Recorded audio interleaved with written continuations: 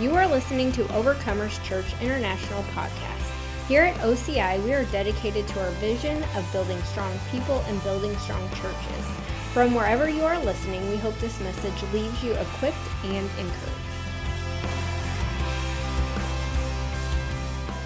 I've been on a track, and we got on a different track for a while, and now I want to come back and I want to talk about healing.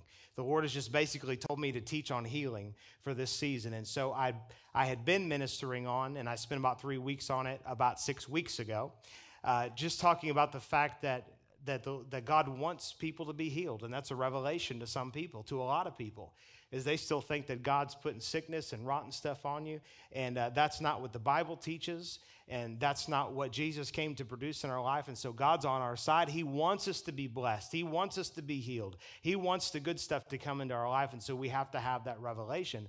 But the next thing, and these are like fundamentals for physical healing, and we're going to have a time at the end of the service today where we have an altar team that's going to come up, and they're going to lay hands on you and pray for you, and we're going to see changes happen in your body. And we've already been seeing people healed. We're going to see more people healed. We've been seeing people healed for a lot of years, but I just believe we're going to come into greater revelation today, and we're going to see greater manifestation, because manifestation is directly tied to revelation. It's not tied to information, it's tied to revelation. Because when revelation revealed to you, a revelation to you, it's that describe the word in the New Testament. One is logos and one is rhema. And very simply put, logos largely describes the written word of God. And I love logos. I love the written word of God. We would not be here if we didn't have the written word of God. Amen? But rhema is when the Lord reveals a particular logos to you.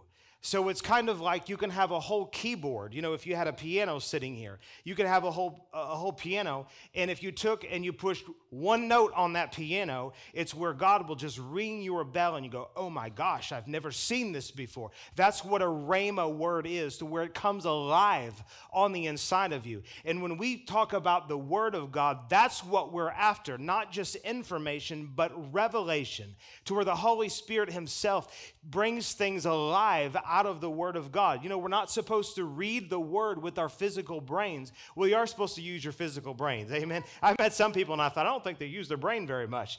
But you're supposed to use your physical brain, but you're not only supposed to use your physical brain. You're supposed to open your heart up, and you're supposed to communicate with the Holy Spirit. This is a spiritual book. It's impossible for you. You can be Albert Einstein. Well, not really, because there's only one and he's dead. But you could be equivalent to that as far as intelligence, and you are not intelligent enough to understand this book. This is why you can have some of the most simple, plain people that will get the best results. They'll see more people healed, more people saved, more great stuff happen. They reach more people, and it's because they have revelation and not just information. How many of y'all know that we need to have some revelation? Say, I'm after revelation in here today. Revelation that will change my life. So let's turn to Ephesians chapter 1, and I'm going to give you some. Ephesians chapter 1, one of my favorite passages in the whole Bible, definitely my favorite book in the entire Bible, and I love this. And so I just want to talk to you about this particular fundamental of healing, and that is that God has already healed us. He's already healed us. And you know, I was in a meeting one time, and I heard this guy, he stood up and he said, God's not doing miracles today. And I mean, you could have cut the tension in the air with a knife. And he said, and it's because he's already done them. And he was making the point. Now, I'm not against saying God does miracles today, don't catch me wrong. But he was making a point that you're not coming to the Lord saying, God, please do. We come to him and realize that he's already done. So when we come into a situation that we need manifestation, it's based on our revelation. When we come into a situation that we need manifestation, it's based on our revelation. That actually just came to me. That was pretty good. You could put that on a t-shirt or something and give me royalties for it. But we have to know that when we come into a situation that we're not trying to gain a victory, but we are coming from victory. Totally different mindset. And when you're talking about physical healing, And this is challenging for a lot of people, even people that believe that God wants them to be healed. This is challenging for a lot of people because they see the problem in front of them and they think that they have to conquer something. But when you get the understanding that Jesus has already conquered it, and now we're standing with him in victory, all our job is to enforce the victory that we now have in him. And so we don't have to get God to move. We simply have to cooperate with the movement that he's already done on the cross. That's, you know what? That takes a huge load off. And if you understand this and really understand it, it'll change the way you pray. You won't go to the Lord and say, God, please, Lord, you see this sickness, or you see this person is dealing with this problem, or whatever it is, and my mother's hurting, or whatever. And you won't go to the Lord almost many times as if God doesn't care. And a lot of people, they think that. And because if you think that God has to move and you're praying for him to move and then he doesn't move, you'll eventually revert back to this mindset of, I guess God just doesn't care about me because he won't move on my behalf. But what that's doing is that's taking the authority and the power that's rightly been given to us and saying, no, God, that's all on you.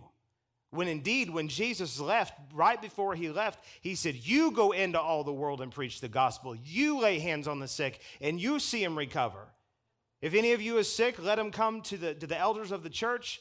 They can anoint him with oil, and the prayer of faith will save the sick. It's been delegated to people. God's delegated his authority to people. Amen. And Jesus really was the perfect model of what we are supposed to do, which is take the reality of the kingdom and enforce it here on the earth. You know, when Jesus prayed, he said, it actually really wasn't the Lord's prayer. He was modeling what was supposed to be our prayer. And when he was saying, our Father which art in heaven, hallowed be thy name, thy kingdom come, thy will be done on earth as it is in heaven, he was specifically saying that whatever is true in heaven, you should believe God, you should pray that it will be done here on this earth, that it will manifest here on this earth. Because the reality is that the fullness of heaven already lives on the inside of you. Hold your place there in Ephesians chapter 1. We're going to come back to that. Let me show you this in Colossians chapter 2. I love this Colossians chapter 2. And we're going to go to let's go to verse 6 and read this whole section here. Colossians 2, 6 through 10. Colossians 2, 6 through 10. And it says, as you therefore have received Christ Jesus the Lord, so walk in him. Let me ask you something. How did you receive Christ Jesus the Lord? Did you come to him and say, Lord, I beg you, please save me? Did the person that led you to the Lord say, come on, let's go and pray and see if God will save you? Anybody, if somebody did that to you, then they led you to the Lord very poorly. But no, they didn't do that. Why? Because it's already known that God has already saved people.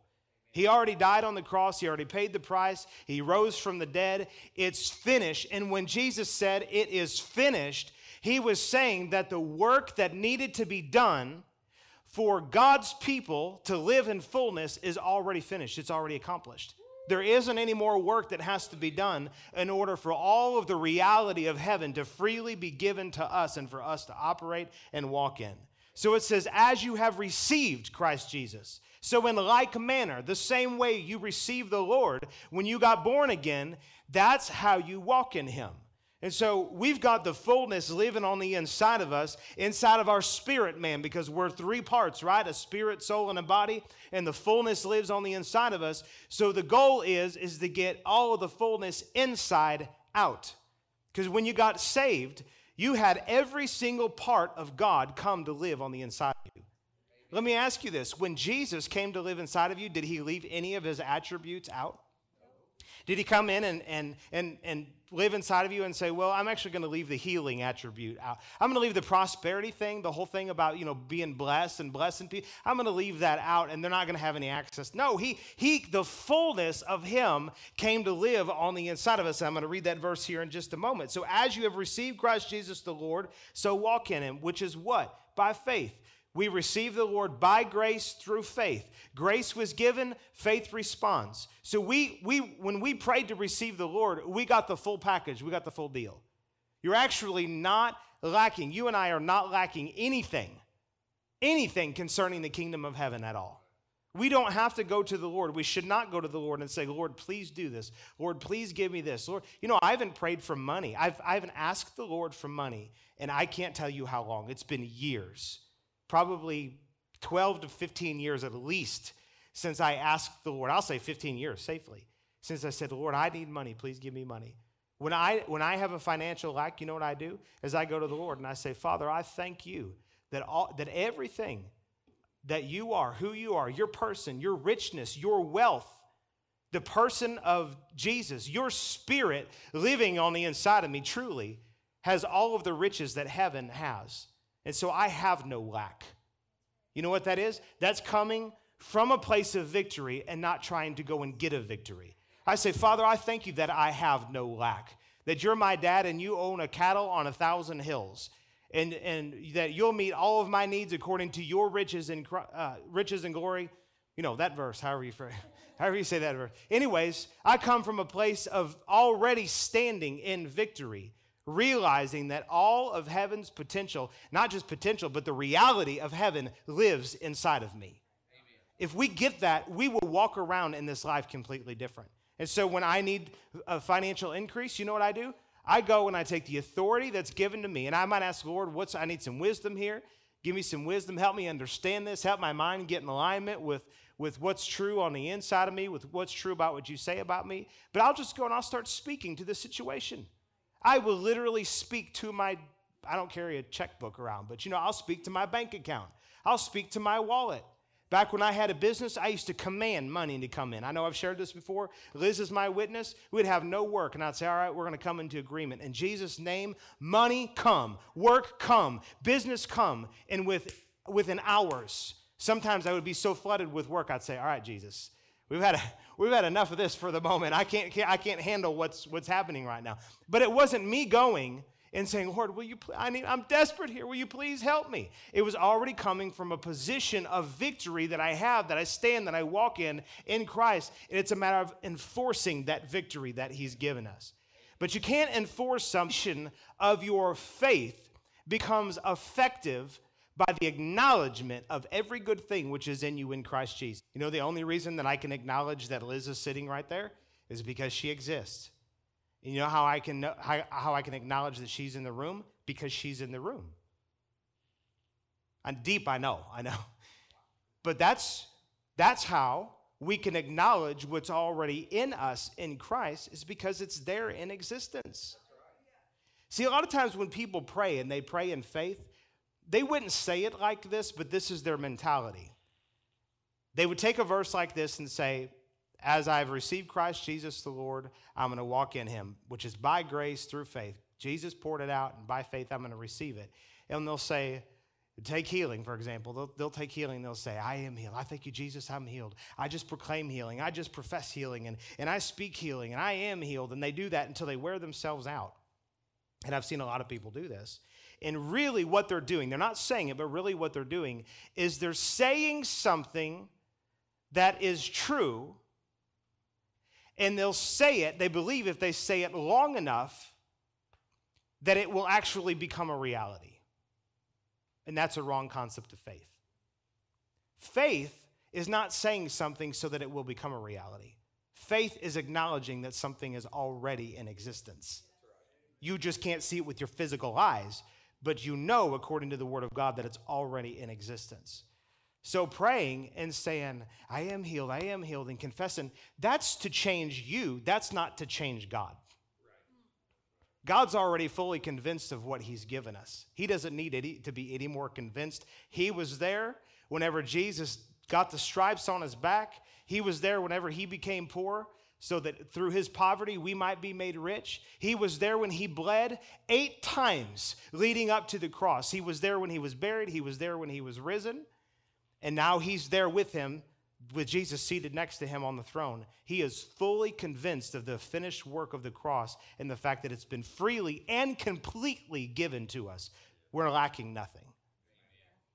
So when we're praying for something, it's not to convince God or so that if we say it long enough, it will become so. When we're praying to change our hearts to really fully agree with what God has already provided for us. And when we do that, that's when manifestation comes. And manifestation is the making known or making a reality in the natural what is already true in the spirit. Because see, when God said, and Abraham, how many of y'all know is that Abraham is our example of faith? Or I'll say one of the greatest examples of faith in the Word. And when God called Abram, and he pulled him out from amongst his family, and he said, listen here, Abram. He said, I am going to bless you, and I'm going to make you a blessing, and through you all the nations of the earth will be blessed. But then what did he do? He went and changed his name from Abram to Abraham. And we do not understand this in our culture at all. Because when we go up and we say, my name's Liz, my name's Kent, my name's Sherry, my name's Dale, whatever your name is, that's just how people identify us. But back in the day, when you said your name, you were saying what was true about you. And Abraham means a father of many nations. And do you know that Abraham was professing for years out of his mouth, I am Abraham. In essence, I am a father of many nations. He professed that for years before he actually even had a physical son. So did it become true when Isaac was born, or was it true when God called him Abraham? It was true when God called him Abraham. It was already true in the spirit. Now, there was some timing and some different things that were involved with that. Now, and some people, I hear this oftentimes, and I don't want to steal my thunder for what I'm going to minister in the coming weeks about our authority, but a lot of times people will say, they'll pray and they'll go, it's just in God's timing. There are some things that are in God's timing. Healing is not one of them. Healing is in our timing. If you're saying it's in God's timing, you're saying he's the one that has control over it. When indeed he's placed the authority in us and with us to take his name and what he did on the cross and release healing into every situation. That won't preach very well in most churches. It should preach well, but the body of Christ has a long ways to come yet. And let me continue reading this here, because I got off preaching on something and I didn't mean to, but it was really all good and fits in with where I'm going here. It says in verse 7, we're back in Colossians chapter 2, in verse 7, it says, rooted and built up in him and established in the faith as you have been taught, abounding in it with thanksgiving. You know what I think about being thankful is you're thankful for things that are already in existence. I thank God for healing.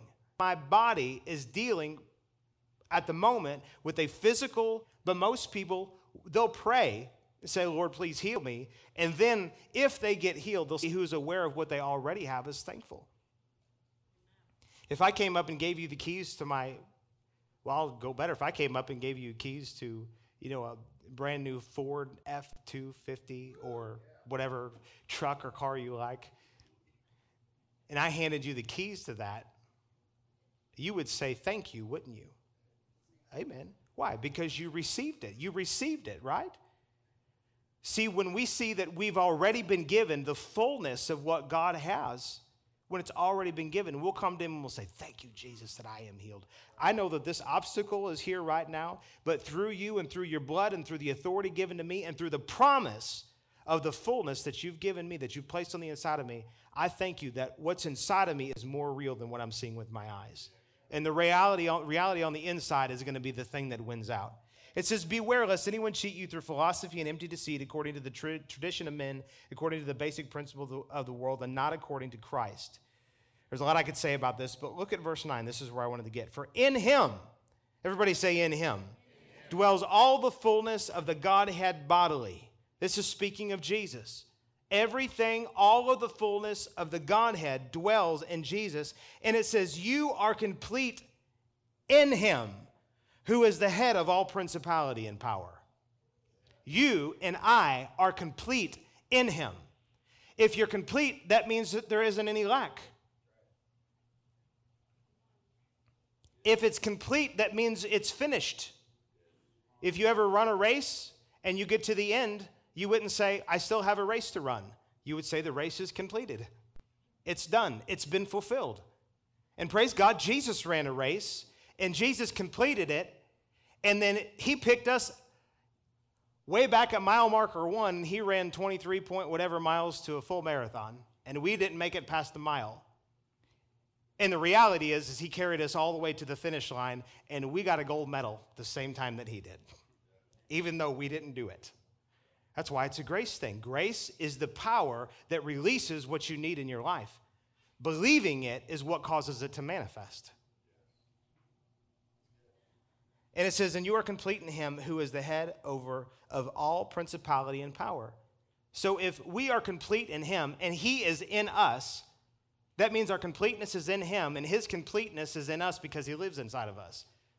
That's pretty really tight package there, amen. That's a good thing. And it says that he's the head of all principality and power. You know where sickness comes from? It comes from the devil. It comes from the enemy. It does not come from God. Every good and perfect gift comes down from the Father of lights, comes down from the Lord. All the good stuff comes from God. All the bad stuff comes from the enemy. You know, I hate religion because religion has messed us up for so long. I mean, the gospel is so simple. It is the most simple thing in the entire world. But we've had to weed through a lot of religious ideology to get to the simple, basic, true gospel. God is good and the devil is bad. Let's go home. We got it all figured out now. If you could just live in that reality that God is good and the devil is bad, and furthermore, all of the good stuff that you need to work in your life, it's already been freely given to you by Christ Jesus. You don't have to ask God to give it. He can't give or love you any more than he loves you and has freely given you all things. You know, if he who spared his own son, and he did, how will he not with him freely give us all things? Where's that at? Romans chapter 8, I believe. If he didn't spare his own son, why would he not freely give us all things? I mean, just imagine God had his son die. This was his son. You ever had a thought about losing one of your children? You can't, and some have. And it's just an unbearable thought. And praise God for grace for those people that have had to go through that and make it to the other side. But that's a really difficult thought. And Jesus was God's son. He gave his son. It wasn't an accidental death or something like that. He gave his son to die and pay the price for us. And praise God, he rose from the dead. To think that God would cause his son to die for us and then say, well, actually, you know, I don't think I really want to heal you or bless you. It's like, wait a second. He already paid the greatest thing. He already did the highest thing. What's healing down here? It's down here compared to the life of Christ, compared to the life of Jesus. We should never believe that God doesn't want us to have all of the stuff because he gave his life. Greater love has no man than he laid down his life. So we should never question whether God wants us to have it. Amen. And furthermore, when we understand that he's already given, we will come to him boldly and say, and it's not, and I've had people say, well, you think you could just command God. No, you can't command God to do anything. If you think you can command God, you're a fool. Maybe Moses and Abraham could semi-command God through their intercession and some other ones in the Old Testament, but God's already made his mind up. It's not commanding God, it's commanding the power that's in you to be released into the situation so that it changes. So go back in Ephesians. Y'all getting something out of this? This is I got the fullness of God in me 101. So we're coming from a place that he has already healed us. Now I want to read a few verses here and then I want to go back and read a couple other verses to help really tie this all together. When Paul was praying, and you can see this in his prayers, he was always praying, and just hang with me for a couple more minutes. You need the meat and potatoes today. You know, the Lord spoke to me and gave me a really good analogy about what it's like walking with him. And we're in covenant with the Lord, and I'm in covenant with my wife. And you know that I long for the times when we get to go on vacation together. I love that. I love just going and being together and sitting on the beach or climbing a mountain or whatever it is that we want to do. But you know what I've come to learn? I also love going to the store with her and buying food to fill us up every day so that we can continue to live. You just got to learn to love to be with Jesus no matter what it is that you're doing. Whether you're in a service that's like a total blowout, and I mean just like it was last week, or you have to endure me teaching because the Lord says that you need to teach. And I'm only kidding. I'm just looking for a few smiles. I know I'm the most amazing teacher you ever heard. So, all right. So Ephesians chapter 1, and I only said that jokingly. I'm kidding. Ephesians chapter 1 and verse 15, it says, therefore, And I want you to see this, that Paul was always trying to get people to see and have their eyes opened up to the reality of what was already true. His prayer language was different even than Jesus, because the new covenant didn't start. There's some argument about this, either until the ascension of, during one of those times is when the new covenant officially came into effect. I say that it was probably when he died, because that's what creates covenant, is through blood. But anyways, the principles that have been given to us at some point came into effect during that whole process. And even Jesus himself didn't pray like Paul prayed. Why? Because Jesus, this is hard for some people to understand, but Jesus was an Old Testament believer. So he was limited to certain ways of doing things under the Old Testament. And if he was limited, he did a pretty good job under the limitations. Amen. Jesus was awesome. And it was a transformation from the old to the new. So I don't want to get off on all that right now. It'd take too long to explain it all. But even Jesus was under different rules, if you will. But when the covenant was cut and made and it was done, all of a sudden we entered into a new way of God relating to us. A new way of accessing all of what heaven has to offer. Because Jesus told his disciples, he said, the Holy Spirit has been with you, but soon he will be in you. There had never been a time up until the day of Pentecost where the Spirit of God had consistently lived inside of people. The buildings have been thrown to the side, and now he has made our bodies, he's made us the temple of the Holy Spirit. Oh my gosh. So when Paul was praying, I'm trying to paint a picture. When he was praying, he was trying to get them to see what was already a reality, and that their eyes would be opened up to see what they already had. Here in verse 15 of Ephesians chapter 1, it says, "Therefore, I also, after I heard of your faith in the Lord Jesus and your love for all the saints, do not cease to give thanks for you, making mention of you in my prayers." How did he pray for them? Oh, Jesus, please do something great. No, he said that the God of our Lord Jesus Christ, the Father of glory, may give to you the spirit of wisdom and revelation in the knowledge of him. The eyes of your understanding being enlightened, that you may know what is the hope of his calling and what are the riches of the glory of his inheritance somewhere out in the heavenlies that hopefully you can get a hold of one day that will help. No. It says that you may know what are the hope of his calling, what are the riches of the glory of his inheritance in the saints, and what is the exceeding greatness of his power toward us who believe, according to the working of his mighty power. He was saying, you've already got it all. I pray that your eyes are opened up to it. Let's go back and look in verse 3 of chapter 1. So just jump back a few verses. It says, "Blessed be the God and Father of our Lord Jesus Christ, who has blessed us with every spiritual blessing in heavenly places in Christ." He's already done it. It's a done deal. He can't bless us anymore in any way than what he already has.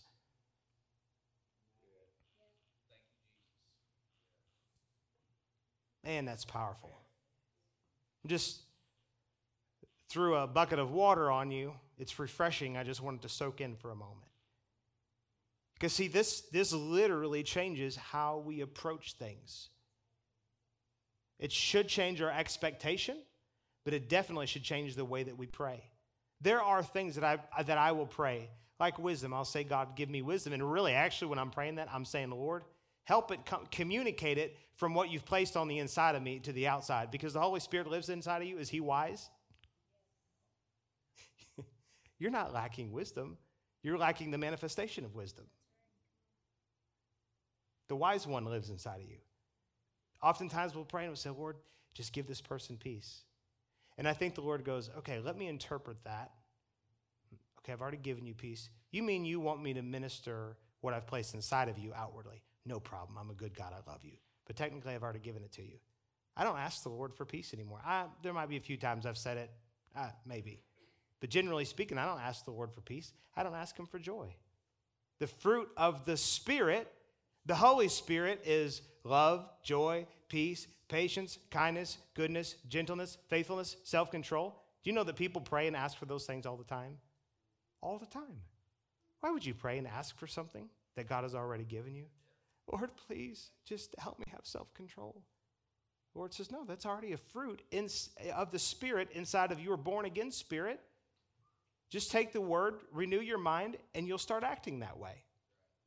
Lord, please give me peace in this situation. And I'm not trying to cut anybody's prayers down. Please don't misunderstand me. If that's how you relate to the Lord and you love on God and God loves on you, that's fine. But I am trying to make a point that we ask for things that God has already given, and it leaves us handicapped spiritually because we're waiting for something to happen when God says it's already happened. You need to take it and be bold and enforce what I've given to you. You're not forcing God. You're not making God do anything. You're simply releasing what God has given you. When Jesus came, he restored. It says that he was the last Adam. He was the last Adam. And what he did in so many ways is he restored everything back to how it was in the garden. I mean, things in the earth are still messed up. But I mean everything in terms of our relationship with God and everything that we have in terms of our relationship with God and the fullness of heaven and all the benefits, all that stuff is restored back just like it was in the garden.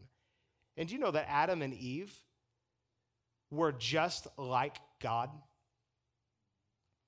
Man, I've had some people get really aggravated over this. But if you can understand, anytime somebody gets really mad at a particular doctrine, it's probably the devil behind them getting mad. Sorry, let me come in the pulpit. Well, no, it's true. I found that. Sometimes you'll hear something and be like, huh. And you'll have people just rail on it. If people are railing on something, it's probably because the devil's trying to discredit the thing that Jesus did. And do you know that we are just like God? I've heard these clips of Kenneth Copeland, that these goobers, we'll call them goobers, that they'll throw up there and they jazz it up and they put devilly eyes on them and stuff like that. And he'll go, "You're just like God." And then they'll be like, "Kenneth Copeland thinks that you can become your own God." And it's like, that is not what he's saying at all. He's saying that you have authority in this earth because you are made in the likeness and the image of him.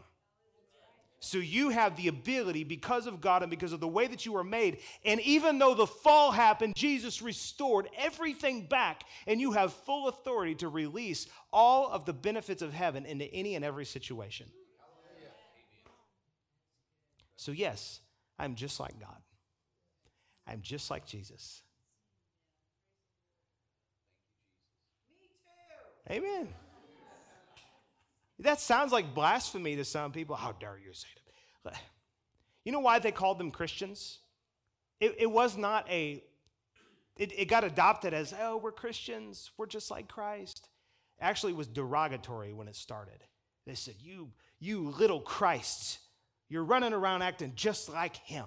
Healing people, setting people free, delivering them from demons, making the Pharisees mad. How dare you, you Christians? That's where it started.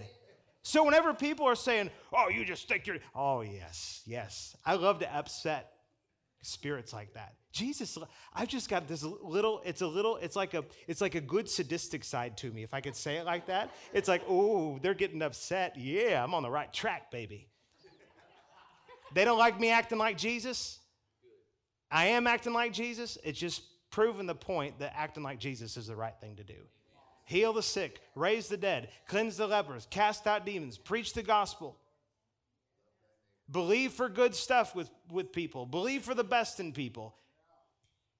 I actually heard a guy recently, and I was like, I can't even believe I'm hearing this right now. And he said, Jesus, and he was talking about physical sickness. And he said, when Jesus was on the earth, he went and he walked beside those people who were in their troubles. And I wanted to stand up, and I was at a funeral, so I couldn't do it. And I wouldn't anyways. I would never disrupt somebody else's service like that. But on the inside, I was standing up and saying, read your Bible, man. Jesus didn't go and say, oh, I'm so sorry that you don't feel good. I'm so sorry. He healed them. He released the power of God. And then he said, now you go and do just like what I did. Because you've got everything on the inside of you. You got the fullness of the Holy Ghost living on the inside of you. Now you go and do likewise. As a matter of fact, the works that I did, you're going to do the same stuff, and you're going to even do greater works than this. Jesus really rubbed it in the devil's, the religious demon's nose. He said, not only are you going to do this stuff, hey guys, they're going to do this stuff, and they're going to do even greater works than these. Just watch. They're really going to upset your apple cart. Amen. If God is changing your life through this ministry, join us in reaching others by partnering with us today. If you would like to give or would like more information on how we are making a difference, visit ociperryville.com.